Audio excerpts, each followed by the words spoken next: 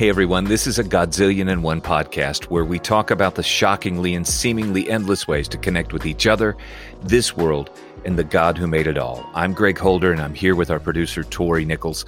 Tori, this podcast today was with a friend of mine, but this New York Times bestselling author, John O'Leary, he's just a ride, isn't he? When you listen in on a conversation with John. Yeah, John is one of those unique people where I'm laughing, crying, I'm taking notes, I'm feeling encouraged, I'm feeling convicted, challenged, all of that.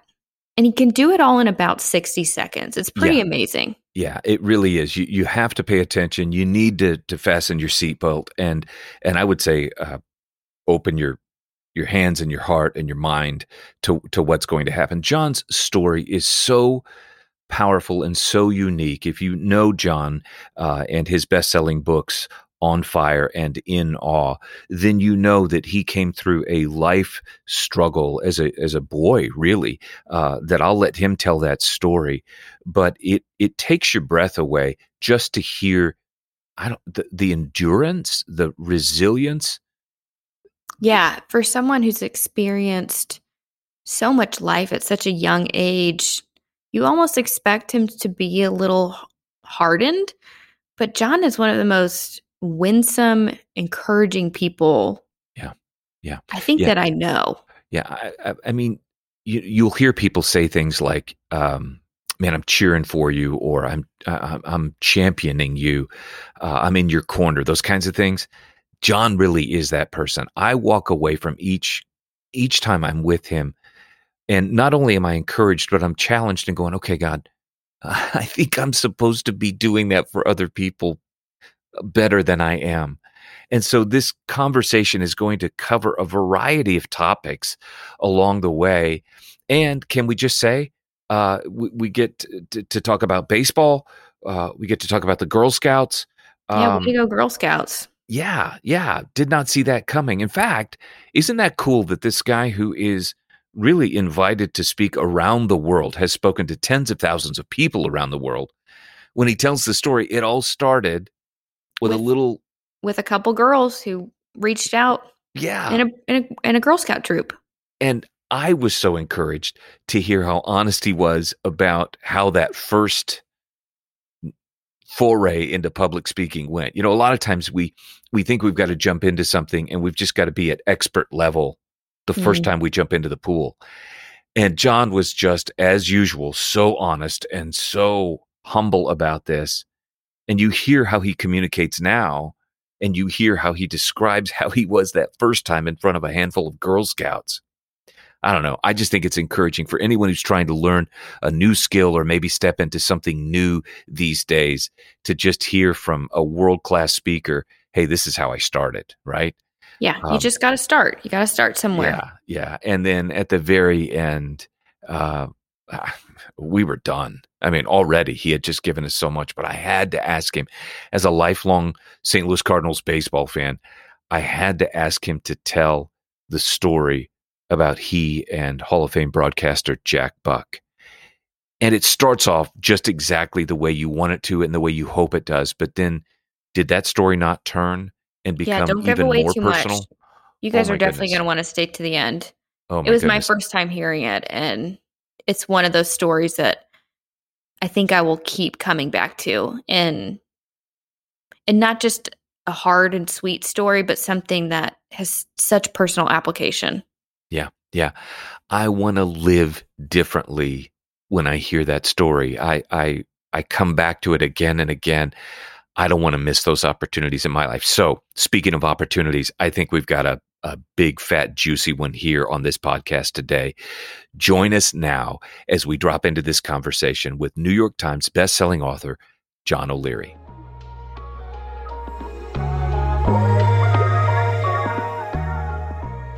First of all, thanks. And how are you doing? Loaded question. Well, first of all, you're welcome. I'm honored. I love you. You know that I love your work and your heart. And how am I doing? Like we talked about right before we hit record, blessed, man. I'm really grateful for this season, both the challenges within it, but also the opportunities within it. Yeah. Well, I don't want to make the assumption that everyone knows your story, even though I'm quite sure many of our listeners do. But I think it would just be we would be remiss if we didn't just give you an opportunity to tell us your story, because like for all of us, that's the context of who we are, and it just informs so much about you. Will you just give us the John O'Leary story, and you take as much time as you want? All right, people, get comfortable. I encourage you to pour a tall glass of coffee. You will need to stay awake during this answer. But I'm going to begin, I think, Greg, in a place where maybe you weren't expecting to start. And it is at age 28 and a half. I'm working construction here in St. Louis, and I get a phone call from a little girl, and she begins the question with Mr. O'Leary. And I assume she's looking for my dad. So I say, well, let me give you my dad's number. And she goes, no, Mr. O'Leary, I think I want to talk to you. And she said, Mr. O'Leary, I heard about what you went through as a little boy. And I wonder if you would speak to my troop. And I'd never told anybody what I'd been through as a little boy. And I certainly was far from being a motivational speaker willing to do so with strangers. So I encourage you to think otherwise. I kind of try to back out of this, Greg, but eventually she sold me. And so about 15 years ago, a guy who got a D+ in public speaking in college gives his first keynote address in St. Louis County to the 3 third grade girls. Does not even get a box of Samoas as payment. So I got nothing coming out of this thing. You didn't lose your amateur status at that point. No, baby. I still am not convinced I've lost it subsequently, but I certainly did not lose it back then. I spoke for 8 minutes. I looked down at the table the entire time, read my notes, just scared and didn't feel like I belonged and didn't feel like I had anything really to pour in. But that's my first talk. And then from that came another and then another and then another. And now you and I speaking in 2021, I've been fortunate to speak a couple thousand times around the world, but it started with that little group, and it started with one girl asking the question. So there's power in that. What she was looking for me to share was what happened to me when I was a kid. And what happened was at age 9, I saw boys in my neighborhood playing with fire and gasoline. And monkey see, monkey do. I figured if these old 11-year-olds can do it, certainly this bright 9-year-old can do it. So with mom and dad gone on a Saturday morning, I walked into the garage, bent over a can of gasoline, tried to pour a little bit on top. And the liquid comes out. It creates a massive explosion that splits the 5-gallon metal can in two, picks me up, and then it launches me 20 feet against the far side of the garage, changing not only my life profoundly, burns on 100% of my body. 87% third degree, lost my fingers on both hands, scars still my body 3.5 decades later. So it certainly changed my life. But looking back on it, it changed profoundly the life of everybody who loved us then. Like my brother, my sisters, my mom, my dad, my grandparents, neighbors, cousins, people we would come to meet through the set of circumstances. Life never happens in a vacuum. And for us looking back on it, the best of our story wasn't graduation or, I do. On our marriage day, it was actually how God used this tragic experience to draw, Godzillion, to draw individuals who did not previously know each other into a purpose far greater than they could see for themselves. Yeah. Yeah. And you couldn't anticipate all of that. But John, because I know your story, some of those connections and those moments were so they're so profound that they're still echoing in a bunch of our hearts. Will you talk a little bit about, because I promise you, I have a number of people who are friends that are in the healthcare professions. And this past year has been such a difficult year for all sorts of reasons for those folks. But you tell a story about, I would just call it a tale of two doctors and a tale of two different ways to approach this. And John, I don't want to oversell it, but I think about that story all the time. Will you share that with us? Yes. And I'm glad you asked. I seldom get to share the story. And even when you started laying out that question, I assumed you would ask about like the custodial staff and the way they saved my life, or the CNA named Nurse Roy or Dr. Avajan, the therapist, the usual suspects. But the story you're asking about is really about how perspective can alter what happens next. Not only in our heart and in our life and in our family, but ultimately in those we serve in the community. And we see evidence of this everywhere we look in our lives. So, Here's the story. A little boy named John O'Leary spends 5.5 months in burn care. And then eventually I come home and man, life is good. I'm home. But life is really hard, really, really hard. And I can't do anything yet for myself. And so my parents read about a doctor, and I won't give away the city or the state, but he does this radical surgery that allows him to make fingers where there previously had been none. Like by cutting into the web of the hand, this guy's figured out a way to create fingers out of nothingness. So like, that's what we need. We need a little bit of hope. We need somebody to step in and love us and encourage us forward and to do something mighty with us. So we drive, it's about 6.5 hours. We get there, we wait for this guy who eventually to let us in. What I remember most about the visit, Greg, is he just kept like talking about me and not once speaking with me. And there's a profound difference between the two. So he was talking to your parents about you? Yeah. He never identified me as a human or as a patient or as being even in the room. He would refer to me as the patient from time to time, or your son, or that son of yours. So I remember that distinctly, even though I was only probably 10 when we had that visit. I also remember when he touched me, it wasn't so much like a coddle or a feeling. It was more like a poke and a prod, like almost like a subject matter. And so maybe it should come as no surprise when at the end of this visit, my father says, Doc, what do you think about my boy? What do you think about the likelihood of this surgery being successful? And for the first time, the doctor looked at me in the eyes and he said to me and then over to my father, he said, well, Denny, if your son was a horse, I would shoot him.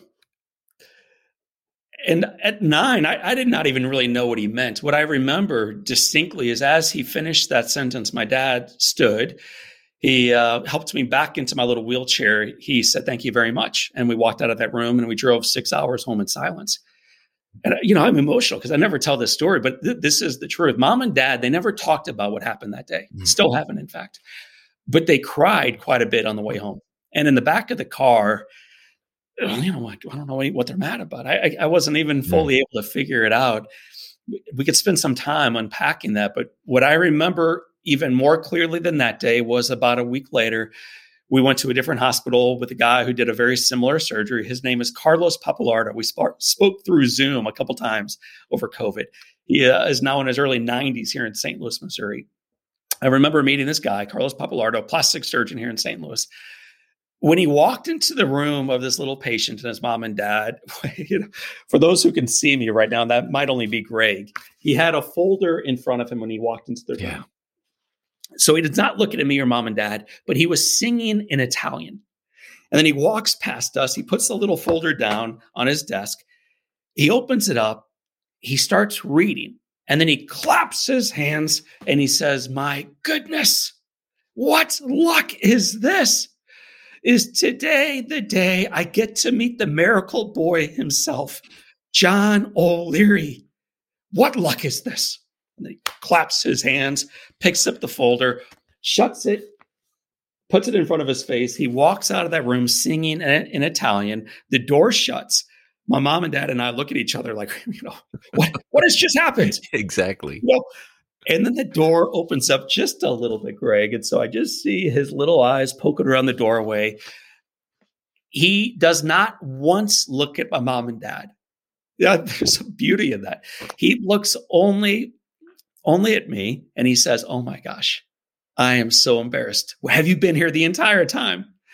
And I remember nodding. Yeah, I have been. He goes, I'm so sorry. My name is Carlos Papalardo. Are you the miracle boy? Are you John O'Leary?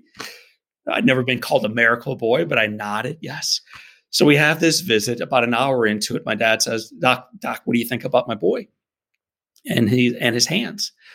And Carlos Papalardo says, Denny, your son's hands are as beautiful as an Italian sunset.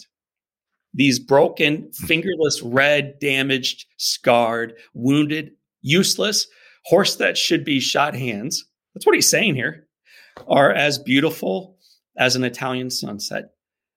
And although I may not have fully understood where the first doc was coming from, I understood perfectly well where the second was. And to have that kind of vision as part of my care and part of my team, it's not a surprise which doc we decided to work with. He did 4 different surgeries for me.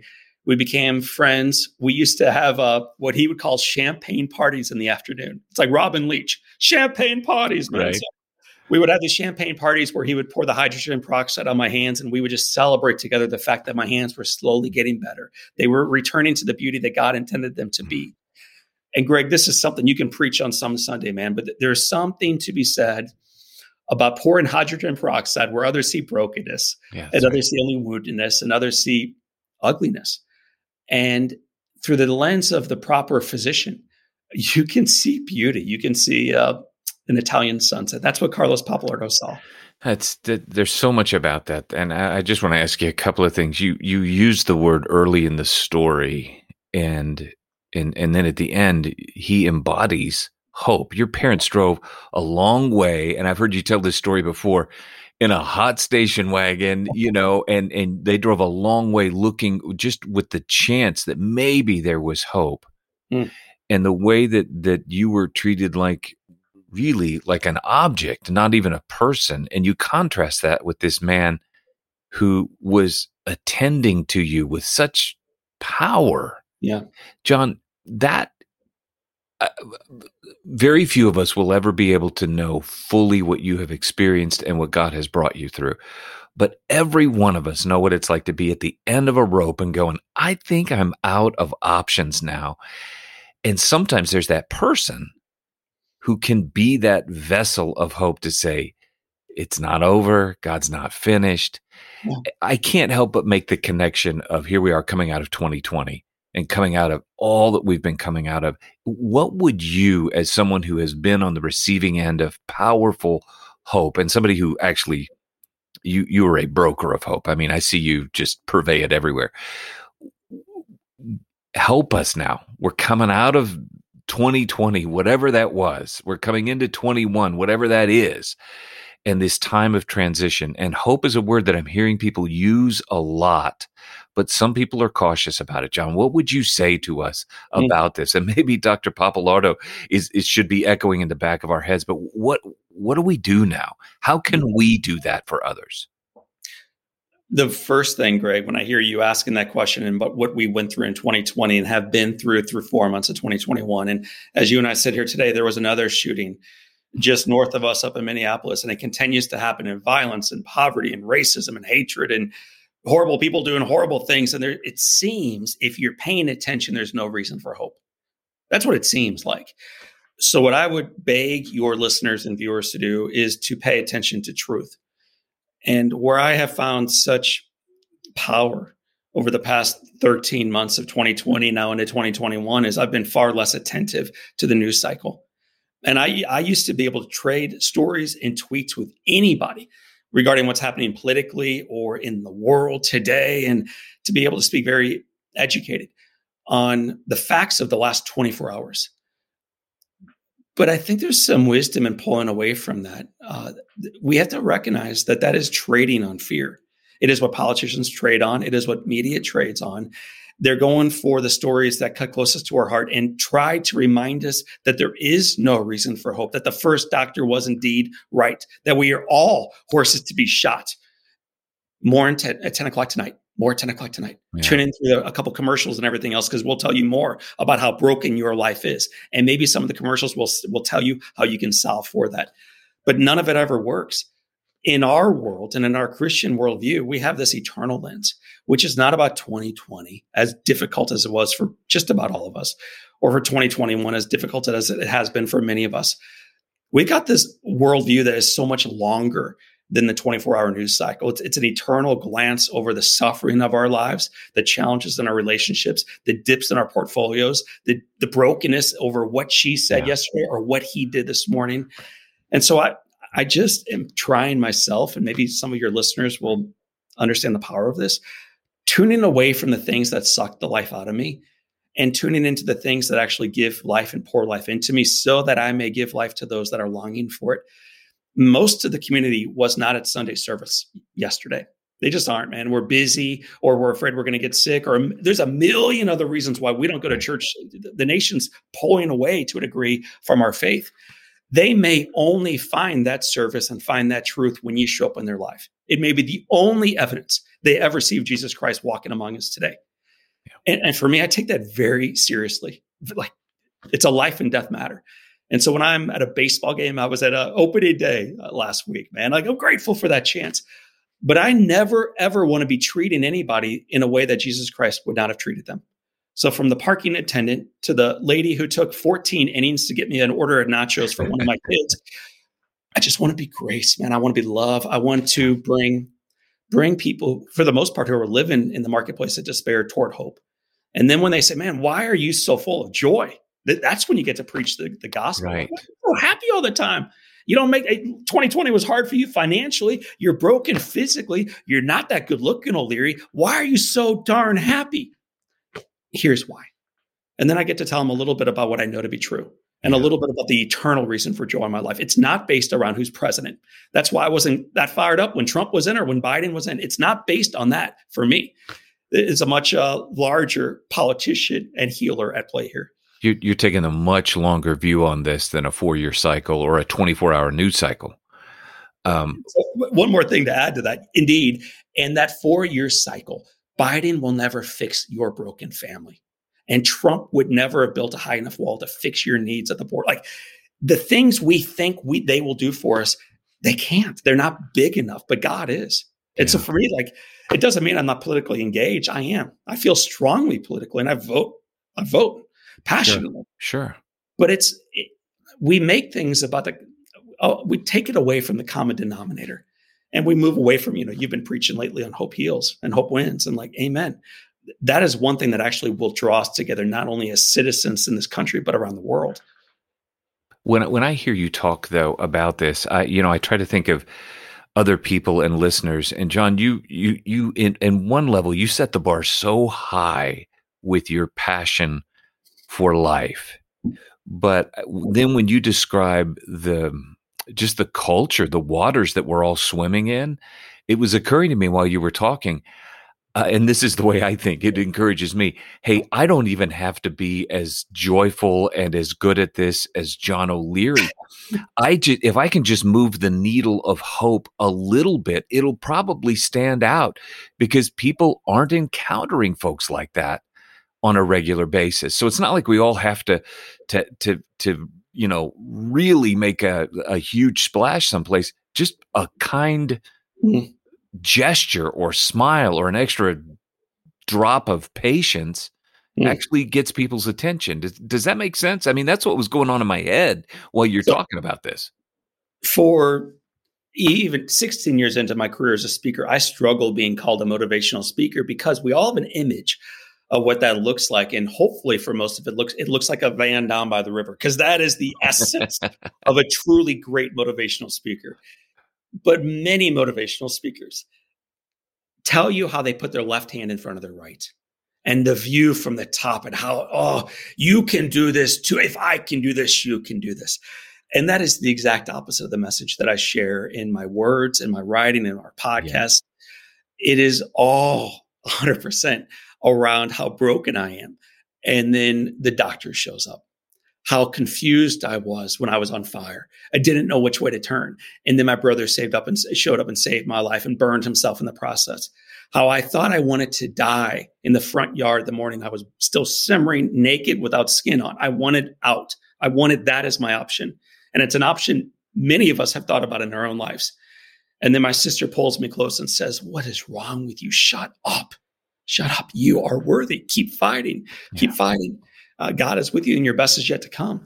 And so my entire work in life is not about my greatness, but about what happens when ordinary people, that's Greg, that's O'Leary, and that's you, ordinary people show up. They take the next right step. They show up for you right on time as a living embodiment of hope. Yeah.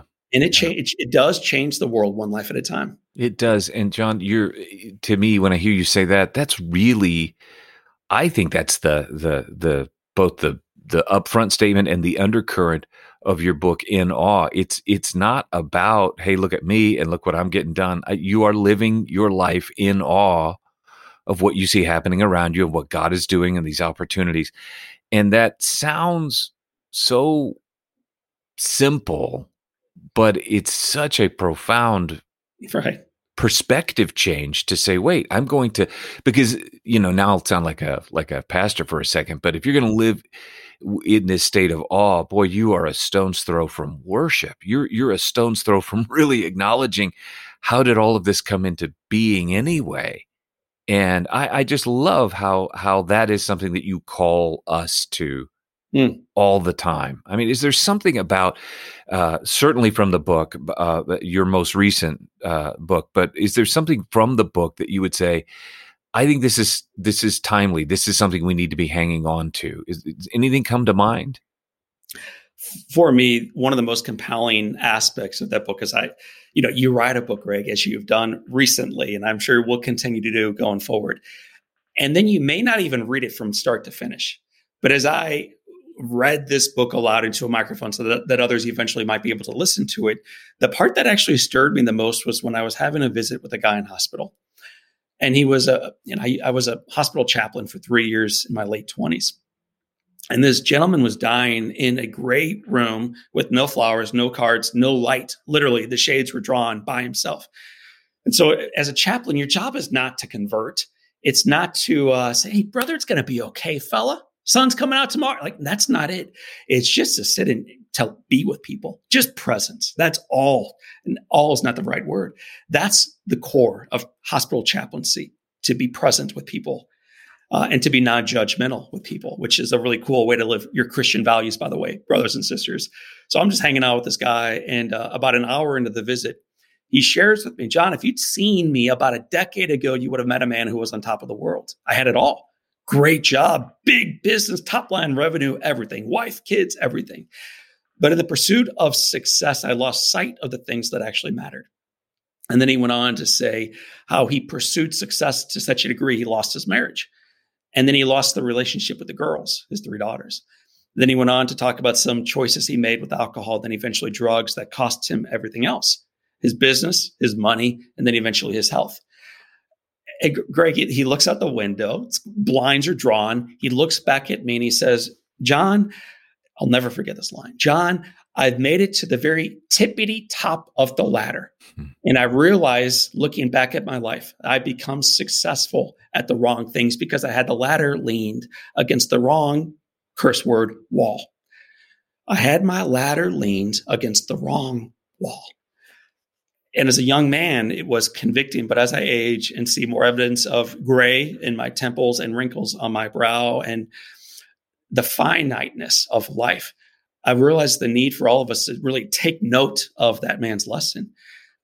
There would be nothing, I think, worse than becoming successful at things in life that do not matter at all. And my concern for me, I'll own this, and my family and the way I'm raising my kids and my neighbors and my brother and my 4 sisters and everybody else with ears to hear the voice today is we are pursuing stuff in life frequently that does not matter at all, not even a little bit. And we are pursuing it full tilt. And so I think it's important in life that we pause to really take inventory on what wall are we resting that ladder? What does success look like? Who are the people we're climbing with? On what foundation does it rest? What eternally, ultimately matters to us? Because that at the end of the day is the only thing that matters. Everything else is just part of the day. Do you think that that this season that we're in, that we're coming out of, that we're not quite finished with, is that offering people a chance for this reset, for this reevaluation, this sort of, I got to take inventory of, what wall I'm leaning the ladder against? It seems to me like this is a perfect time to be asking ourselves these questions. Do you see people doing that these days? So I think there's 2 completely separate questions in your one. Yes. The first was, do you think this is the good time to be doing that? And the second was, do you see people doing this? Exactly. So there could not be a better time to be doing this than during a global pandemic, during forced shutdowns, during profound challenges in our business and our finances and our health, inability to travel and see family and everything else all of us endured for the previous 13 months. There could not be a better time. What a great time. Right. Harness this. Now, the next question is, do you see people?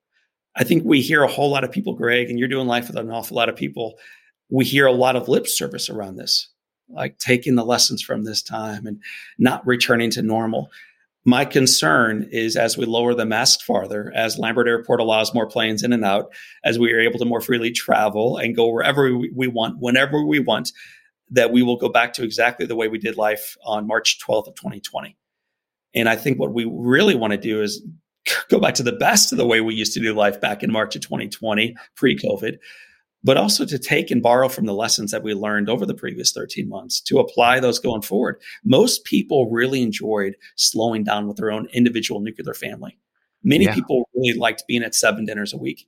They really liked making breakfast for their kids and being there for their parents and slowing down to watch a sunrise, to not work 60 hours a week, all this stuff that many people were able to benefit from. My hope is that when we can travel, we do so, and that we give God thanks for the ability to travel, but we not lose sight of the lessons that have been taught into us over the previous year plus. Yeah, and if we miss out on that, we're really speaking to where we're placing our hope in the first place. I mean, I don't want to get all strong here and call them idols, but I think sometimes we just expect so much from these places and people and goals and pursuits that just can't deliver. And I'm with you. I'm almost afraid that as we start to warm back up, that everybody's going to start chasing after those empty, they'll never be able to deliver sorts of goals. But you mentioned something in there about family. And I know that this is an important topic. We've talked about it before, but for all sorts of reasons, there are seasons in our life that we get a chance to focus on family, and we get to we have an opportunity sometimes to even return love and care to people. When I think of a dad who protected his little boy and said, "We're out of here, and we're not going to sit through this," and who grieved the whole way driving you home. It wasn't just that. He didn't give up, and they didn't give up until they found another doctor with another answer. But I also know that now at this time in your life, you're having an opportunity to attend to your dad. Would you be okay with talking a little bit about that? And you talk about a connection, and it's just another one of those ways that God is saying, okay, here's how we'll do it. Could you talk to us about that? Well, even the way you framed the last part of that question, Greg, like what if God is using all the events in the world to just speak to your heart? Yeah. All of it. Like, can you imagine if he loved you to that degree where he was moving mountains, literally, where he was jamming boats in the Suez Canal so that you would finally freaking look up and see him? Wouldn't that be wild to have a God that loved you to that degree? The stupid thing, and I think it's the right thing, and Pastor, you can correct me when I'm wrong here, is I do think God loves me that much. And I think he loves you that much. And I think that's how bad he wants a relationship with each of his kids. So what is he doing over this time to bring me closer to him and closer to my own earthly father? I used to check the box to see my mom and dad once a week. And I think, if I'm being totally honest, because I have to, it's what a good son does. They have to see their parents once a week minimum. I was busy catching flights, being on red eyes, climbing, man. And the last 13 months have demanded that I not climb, I slow down, that I take inventory of who really matters, that I do a far better job loving my wife, connecting with my own 4 little babies at home, but also serving those who gave me life originally. And so I've been fortunate for this time to be an awesome son, to be That's great. a prodigal son, the one who's looking over the hillside for opportunities, not for the father to come toward him, but for him to come back to his dad again and again and again. And I'm loving this time. And I'm not giving this time up once Lambert opens back up again. For those who don't live in St. Louis, that's our airport here. Yeah. So the time of travel will come. But I was with my mom and dad last night, had dinner with them, took my dad out to test drive some wheelchairs on Saturday, hung out with them on Thursday, man. Hyperdrive, because I recognize, well, it's twofold. One is how I think desperately my father needs me. He's got Parkinson's disease, has had so for 27 years, and is really struggling massively. No ability to speak, to move, struggling swallowing, all these issues that you deal with Parkinson's. Falls all the time when he tries to transfer from one to the next. So that's one thing, to be there for dad.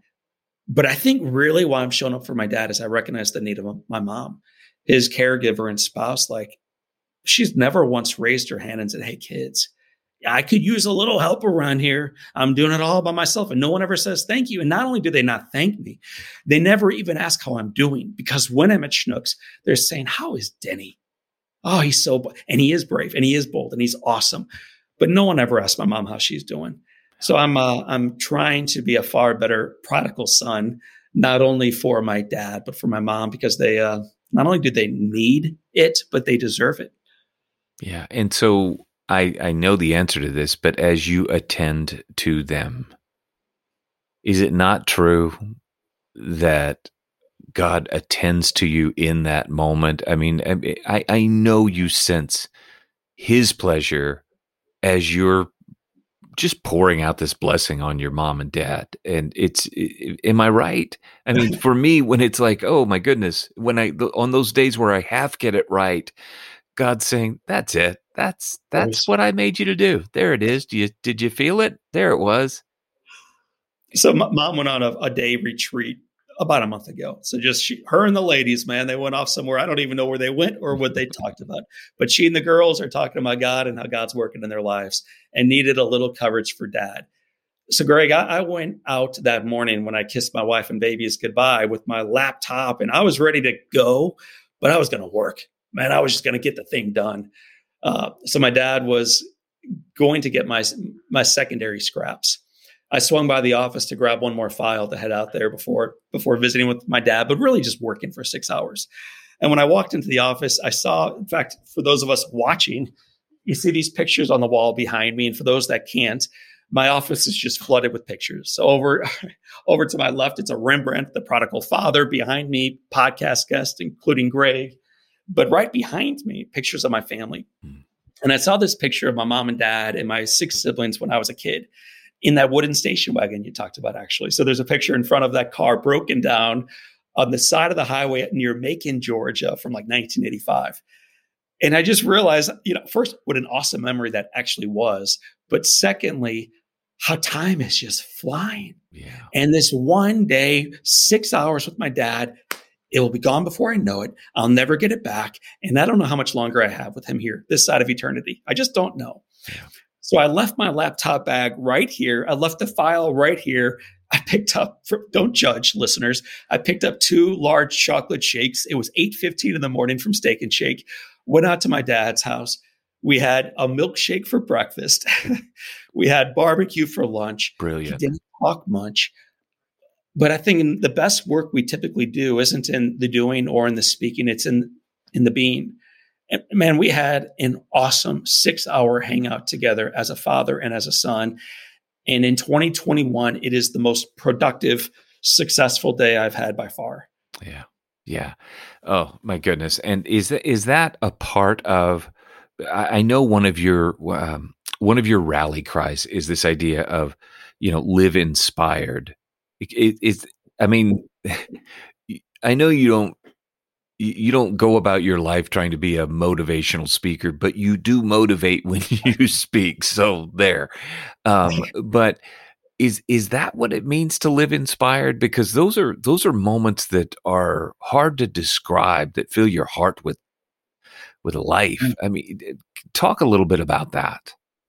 What does it mean to live inspired? Am I making a connection I shouldn't make there? Is it different than what you're saying? I almost view it as like hope, gratitude for all past experiences in our life, joy in the present, and hope for tomorrow. It's almost like this 3-part situation of viewing life by looking back at everything you've got and saying, God, thank you. But the good and the bad, just thank you. It led me perfectly to here. Having joy in this current season and having this obnoxious, profound optimism that tomorrow is going to be even better. This side of eternity, but also on the other side. So that's what I mean when I talk about living inspired. Okay. It includes business and top line. It includes impact in the community. It includes intimacy with your spouse and kids that are doing great things at school. It's all those things. But it's really just being hyper present in this moment because it's all you got. Right. It's all you got. So the reason the term live inspired came about is as a speaker and an author, people would send us like love letters and thank you notes and tweets and all this stuff. And we kept getting the same response back. Afterwards, I just feel like living inspired. So after a while, you start taking your own medicine, realizing, well, if that's what it is doing, let's celebrate that that's what we do. Right. We help individuals and organizations live inspired. Right. Well, okay. So let's talk about that for just a second. You do help individuals and you do help organizations. And I really do want, we're going to give folks the information at the end, but I want them to hear from you. What's the best way to tap into the brilliance of John O'Leary if they're wanting him at an event, if they're wanting him, what's the best way for people to just experience more of what you're offering to us?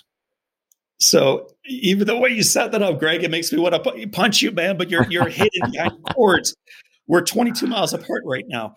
The brilliance of John O'Leary is best described in my first book, On Fire, when the publishing company had a picture of me wearing a beautiful suit, tied up just right. My arms were crossed, and I was looking at the reader like, guys, I'm awesome. And if you read this book, you too shall be awesome. So I sent an email back and I said, hey, guys, read the book one more time and then come up with a better cover art. And when they did, eventually O'Leary's picture is nowhere on the front of it or in the back of it.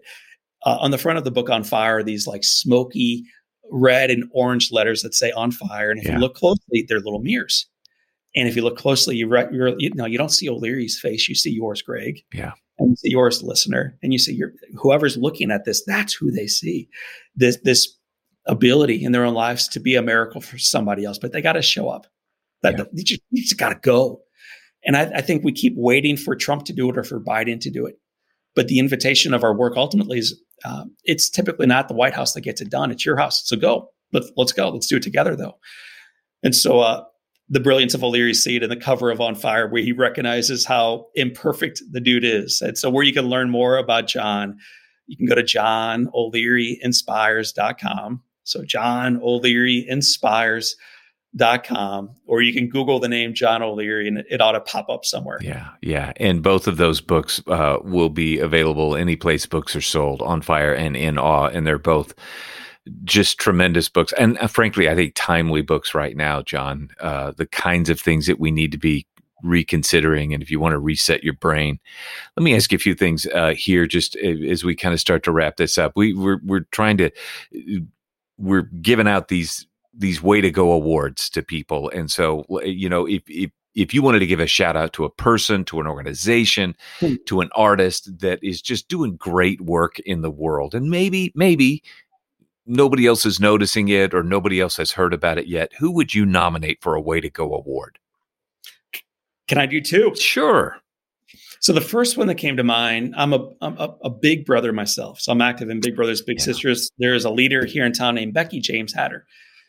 She's been doing the work of being executive director for almost 3 decades. And when you think about many of the challenges wrong with our community and some solutions to it, one way is to bring people together who may not get together otherwise.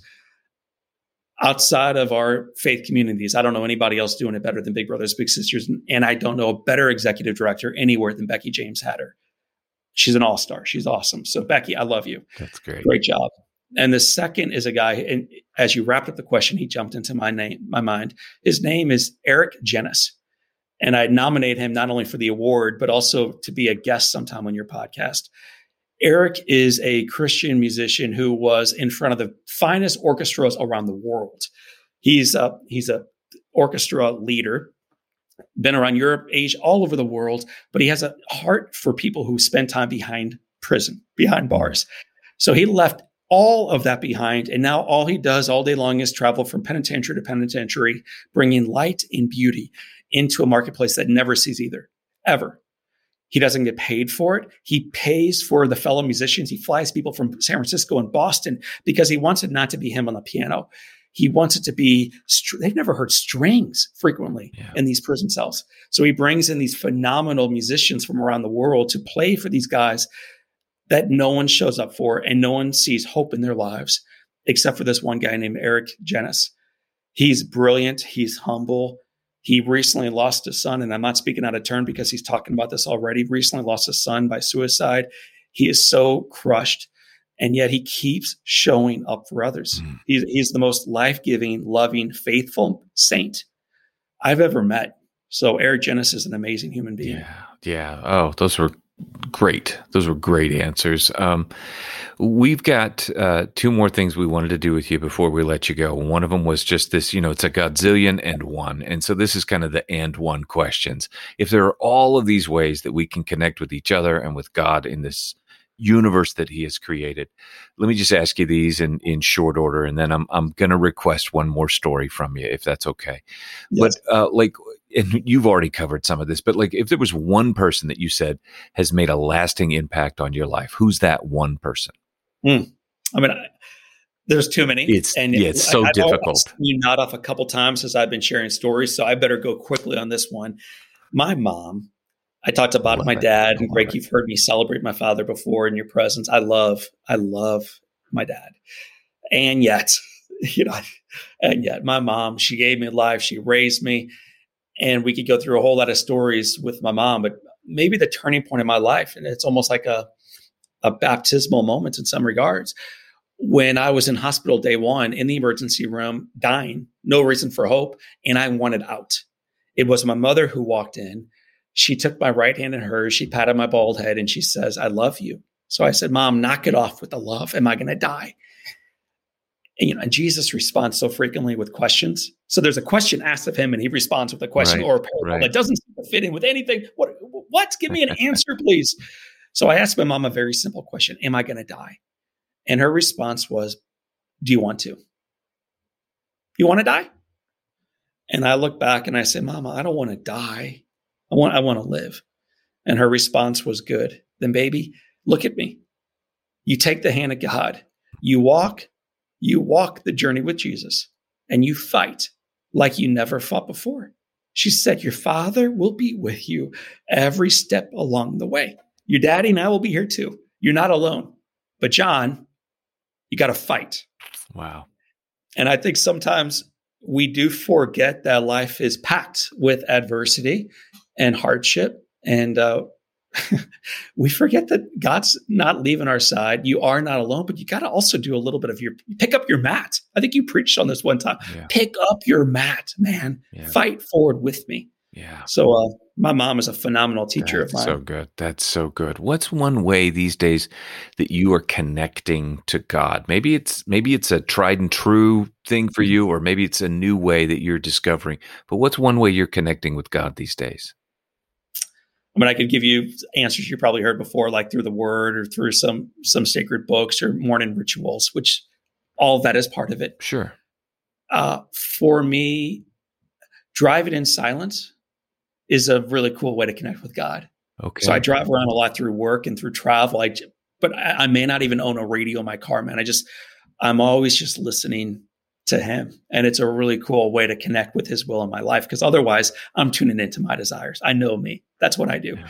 So that's a really cool way. And secondly, during COVID, so now 13 months or so, my wife, Beth, and I take a walk almost every night, regardless of the weather. So when it's gorgeous like it is today, I cannot wait to get home, grab the dog, grab her arm, and lap the neighborhood, which allows you to connect with God. But even when it's cold, snowy, misty, hot, whatever it might be, he's in nature and he's away from technology and away from the business. So the more I choose through intention to get away from me and closer to him, the more I find him, Greg. Yeah, that's good. What's one lesson that you wish you had learned earlier?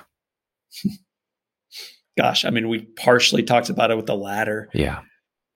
And then if you're going for what is the lesson from the lesson, just slow down.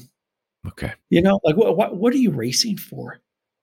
What are you racing toward, really? Yeah. And in that peace, it allows you not necessarily to lower the desires that you have in your heart to make the world a better place somehow through the talents that God has instilled in your life, but to actually enjoy the journey forward.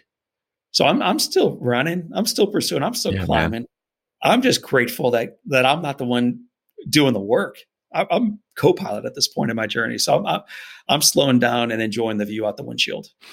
What's one thing, and this could be, John, this could be a book, this could be a song, this could be an app, this could be a restaurant, but what's one thing you're loving these days that you wish other people knew about?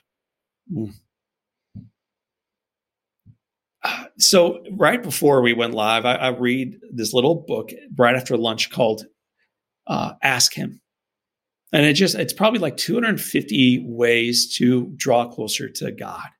And just to stop asking for things strictly for you and to start seeking ways that he might work through you for kingdom call, for kingdom purposes.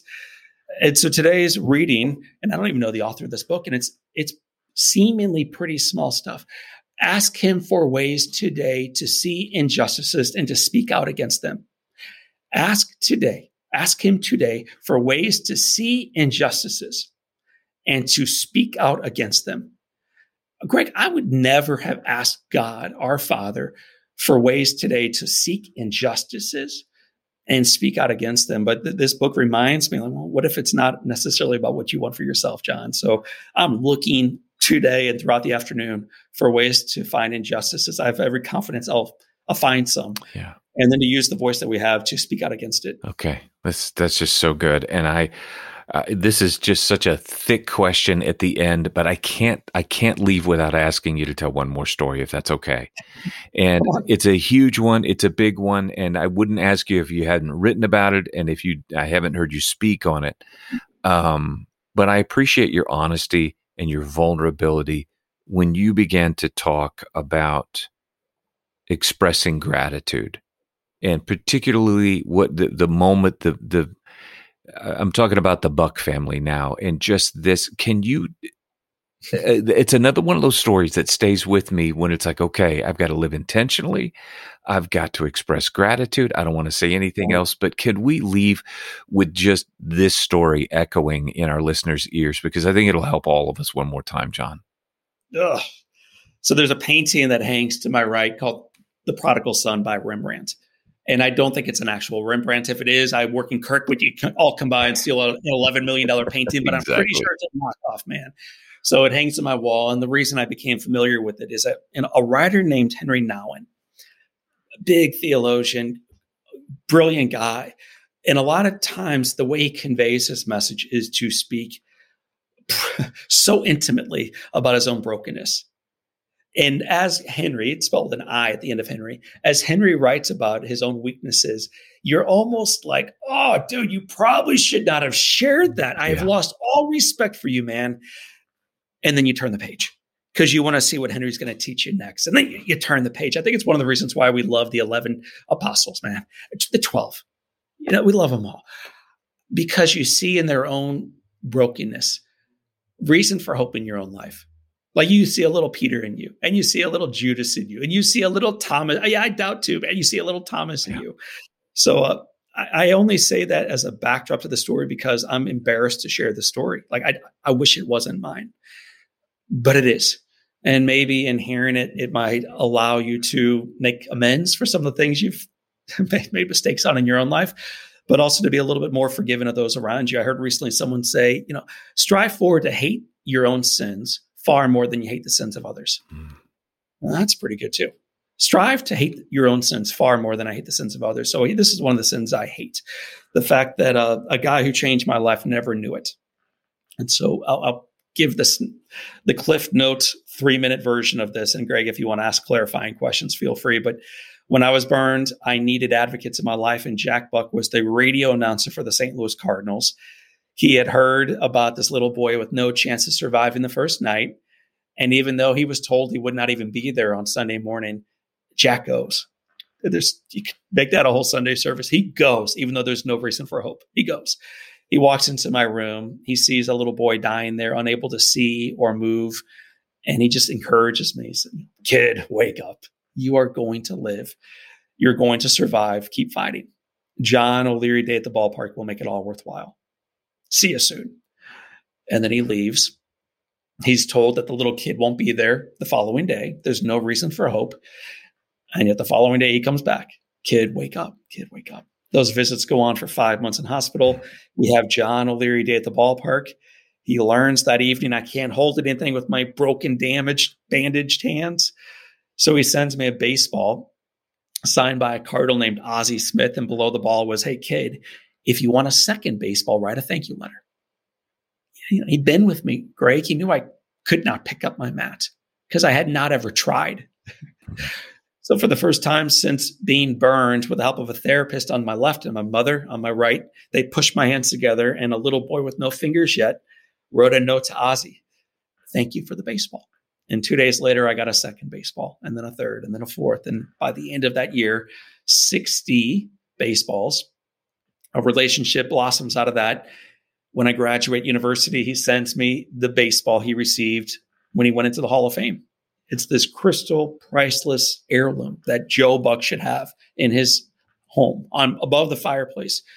And instead, some broken, hungover 22-year-old college kid graduating university is now holding it saying, "Thanks," awkwardly. I don't deserve this. But he gave it. And there were no strings attached ever. There was no expectation even afterwards.